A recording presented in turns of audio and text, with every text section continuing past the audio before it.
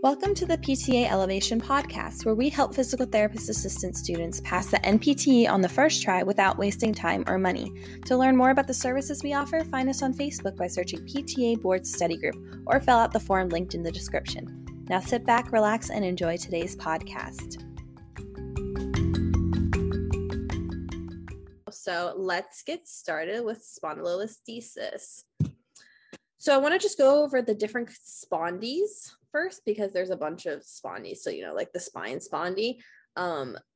With spondylolisthesis, this is a slippage of the vertebrae. So see how here we got the L5 vertebrae slipping forward over the S1. So it's just sliding forward. That is essentially what the spondylolisthesis is.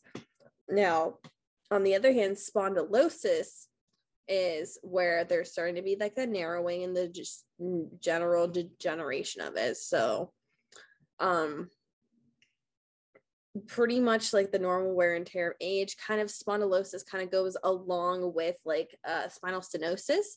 So they're all kind of in the same family, that narrowing and that degeneration of the disc itself. So see how this disc is super thin here. This is quote unquote a normal one up here. And obviously it's compressing the nerve roots. So there's a lot of different differential diagnoses going on with these. So just making sure you're aware. And then I forgot to put one on here, spondylitis. That is inflammation of the spine, the bones of the spine. So that's a vertebrae disease. And then we have spondylolisthesis. So spondylolisthesis, that is where there's a fracture. So actually this person has spondylolisthesis over here with the slippage, and they got spondylolysis over here with the vertebrae being damaged. So if the vertebrae is broken, that is spondylolysis. And that is usually caused by a compression fracture or any sort of stress fracture in the vertebrae itself. So kind of just going over the different ones. A lot of these might present similarly with like back pain and then radicular symptoms, but it's kind of just how the cookie crumbles when it comes to back problems. So etiology, as I said before, with spondylolisthesis, it is a vertebral slippage. So one of the vertebrae is beginning to anteriorly translate over top of the disc, and that is what is causing all those problems, because if the disc is out of place, we're going to have some issues. So there's two different types. There is a trauma type, which is literally you have like you're hit in the back to the point where your like vertebrae starts slipping forward. More common with that one will be like a gymnast having trauma or something like that. But what we're going to see more likely in the clinic and then also on the boards is degenerative spondylolisthesis. And that's more common in people over 50 years old, women more than men, and African Americans are more likely to develop spondylolisthesis than their Caucasian counterparts. So, as I said before, it's degenerative, usually due to arthritis is the main cause, because, arthritis causes every single problem when it comes to bones. And so as you get older, it's causing just more osteophyte formation, and then that's just causing issues. And then that's also why it starts to slide forward. Again, the boards like to differentiate when it's something that happens more in women than men, and then also if it's notably in one population over another. So African Americans are more common to get this than Caucasians. And then, as I said before, with younger populations, for some reason, the boards likes to point out gymnasts, because I think they're the most common to get an injury such as this due to like bending over backwards, constantly repetitive trauma, or even I think there was something where a gymnast developed it because they landed on the parallel bars and whatnot, or the uneven bars. Sorry, I'm not caught up to date with my gymnastics lingo, but yeah, just like that trauma injury. So this is the etiology. So what is it looking like? So I have some of the pictures down here of what the grades look like. So you'll have down here at the bottom of this picture here, you'll have a healthy spine. So there's no slippage at all. Everything's fine. Everything's good. A grade 1 slippage would be up to 25% of the vertebrae is slipping over top of the other one. So 25% of the vertebrae slipping and anteriorly translating over the other one would be considered a grade 1. A grade 2 would be anywhere between 25 to 50% of the vertebrae slipping over top of the other one. And then grade 3 would be 50 to 75% of the vertebrae slipping over. And then grade 4 would be 75% or more.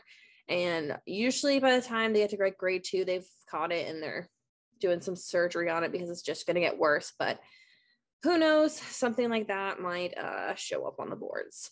Now, for a patient that you might see in the clinic, they're going to have a flexion-based bias. So if we want to talk about those McKenzie diagnoses, how a patient would either prefer a flexion or extension-based kind of thing. With this patient, they are 100% flexion. Like some patients, like, oh, they like a little bit of extension, a little bit of flexion, or most of the time they like flexion, sometimes they like extension. No, this is a patient that absolutely hates to be in extension. So spondylolisthesis with extension, nope, not happening. Their pain is going to shoot through the freaking roof. If you put them in extension, they're going to have ridiculous symptoms off the wahoo. It's bad. They're also going to have difficulty lifting because obviously their spine is slipping and it's not stable. So having that stability to lift an object is going to be causing a lot more pain for this person. Getting out of the car, so like that bending, that like getting out of that low spot, standing up, kind of that motion not working for them. And then they're also going to have difficulty with like steps and inclines just due to the nature of their spine and their positioning. So they're not going to like that, even though like steps and inclines are technically a flexed over position. This patient does not like this at all. So no extension. Now, how are we treating this patient? As I said before, and I'm going to harp on this again, flexion bias exercises, no extension. Supine exercises, no prone. I'm going to give you guys an example of my patient today. I had him standing up. He was doing fine with all of his exercises, had him laying on his back. He was fine with that. I was doing traction on him and everything with his neck and stuff. He was fine because I was treating him for his neck. I have him do YTs and I's and prone. He was able to do them, but then he was like, he started doing the Y's and he's like, I'm having a lot more pain. I'm like, okay, well, let's like get off your stomach and see what's happening. The man stood up, the man almost fell over. This is the closest I've come to catching a patient in the clinic. Like he was like stumbling over, like rolled all the way, like he was walking and he just like fell onto the low mat table. Like it was bad. Because he couldn't feel his legs, because we now have realized that he probably also had spondylolisthesis in his lumbar spine, because he already had it in his cervical spine. That's why he was having the radicular symptoms. But now we're realizing he has it in his lumbar probably too, because he was fine till he laid in prone. So this is me saying no prone exercises for your spondylolisthesis patients. They do not like it at all, and they won't tolerate it, and you'll be catching your patient falling over in the clinic who earlier was completely fine. So what are we doing? Supine exercises, lots of flexion. We love flexion for these patients, like ball rollouts. We got supine marches, straight leg raises, and flexion. They love it. Like anything like that's flexion based, double knee to chest, single knee to chest. These patients tolerate it really well and they definitely prefer it. So core stabilization as well. So like lots of abdominal bracing, trying to work on like that TA activation, working on just like general core strengthening, even some like balance and stability exercises to work on our core. We want to do that. Strengthening exercises to, again, strengthen all the muscles around the core to make sure that we're building strong legs to support our upper body and everything like that. So the usual kind of back things we would do with the patient strengthening wise, and the usual back things core stabilization wise. But when it comes to like positioning, flexion is the thing, supine is the thing. We want to do a lot of flexibility exercises to correct their lordosis, because as they slip forward, they start getting into that lordosis. So let me show you. So see how on this grade 4 person, their spine's really curving a lot. And then also here you can see they're curving a lot. So they got that lordosis, so that's that excessive curvature of the spine and in the lumbar spine. And so we want to make sure that we're stretching out their back extensors, because their back extensors are getting really tight, and then their trunk flexors are getting weak and stretched out. And we also want to make sure we're stretching out their hip flexors, because remember, the hip flexors will pull the pelvis anteriorly into an anterior pelvic tilt, because they're really tight, just of how the pulling on the pelvis tends to turn out. So we might end up with a patient who's had spinal fusion because they had spondylolisthesis. Now remember, if they've had it at one part of the vertebral segment, like my dude earlier who had it in his cervical spine, they're more prone to have it in another part. So they might have some spinal fusion to help pull the pressure off the nerves, you know, or fix the slippage. I know my mom's friend, she had spondylolisthesis at grade 2. She had spinal surgery, helped pull everything back into place, and she no longer had those radicular symptoms. So usually they'll get to a point where the patient is like unable to walk or unable to do things because of all the pain and radicular symptoms, and that is when they end up getting surgery. So surgery is more of a last ditch effort. So keywords I want us to think about when it comes to spondylolisthesis: slippage. So any sort of slippage of the vertebrae is slipping forward. That can also be anterior translation of the vertebrae.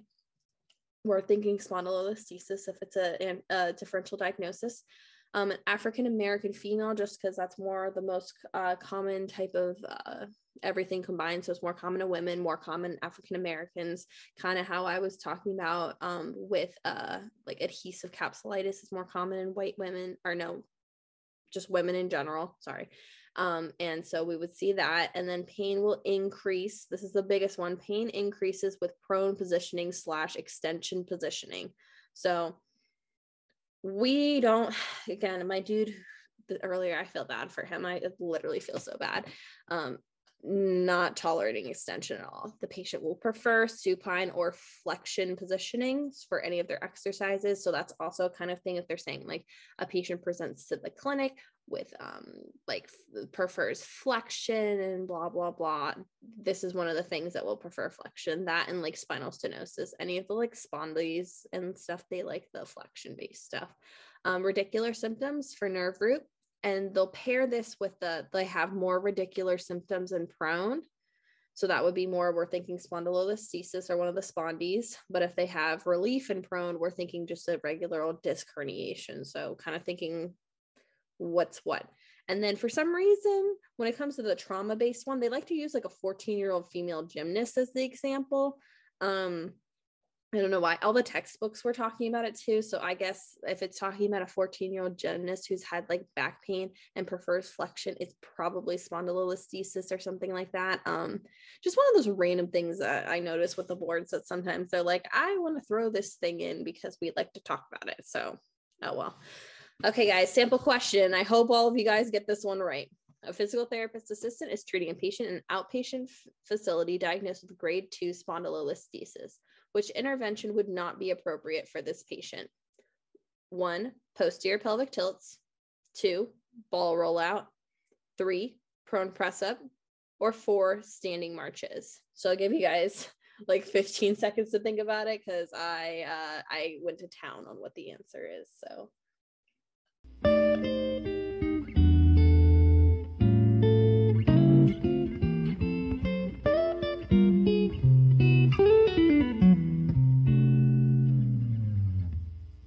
All right, guys, so the answer is prone press up. As I said before, do not put a spondylolisthesis patient in prone, and then pressing up is just, whoo, they were already through the roof laying flat. If you press them up, wow, they're going to hate you, because remember, as you extend more, you're just making that slippage go further and further. So we don't want to be doing that.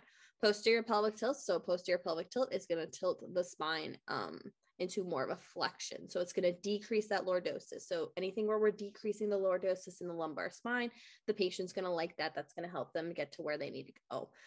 Ball rollout. So the boards would probably phrase this more of like a seated forward ball rollout, just to make sure that there's no like, what is a ball rollout kind of thing. But since I kind of already mentioned it, I hope you guys were familiar with what I meant by that. So sitting down in a chair, rolling the big old physio ball out to kind of go into flexion. They love it. It's flexion. It's great. Again, I said prone press ups, absolutely no go. If you have a spondylolisthesis patient and you're picking prone press ups as an appropriate intervention, I'm coming for you. I'm coming for you. Just like how if you don't take the break when you take the boards, I'm coming for you as well. Take it. But and then standing marches, again, that is bringing the spine more into a flexion-based activity, and it would be good for strengthening. So it's a double whammy. We like that. We love it. So I hope that this helped answer any questions you might have about spondylolisthesis.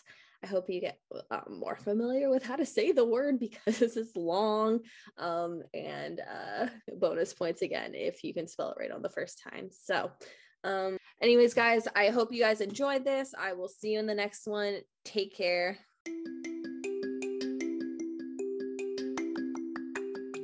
Thank you for listening to this episode of the PTA Elevation Podcast. We look forward to continually serving you as you embark on your journey towards becoming a licensed physical therapist assistant.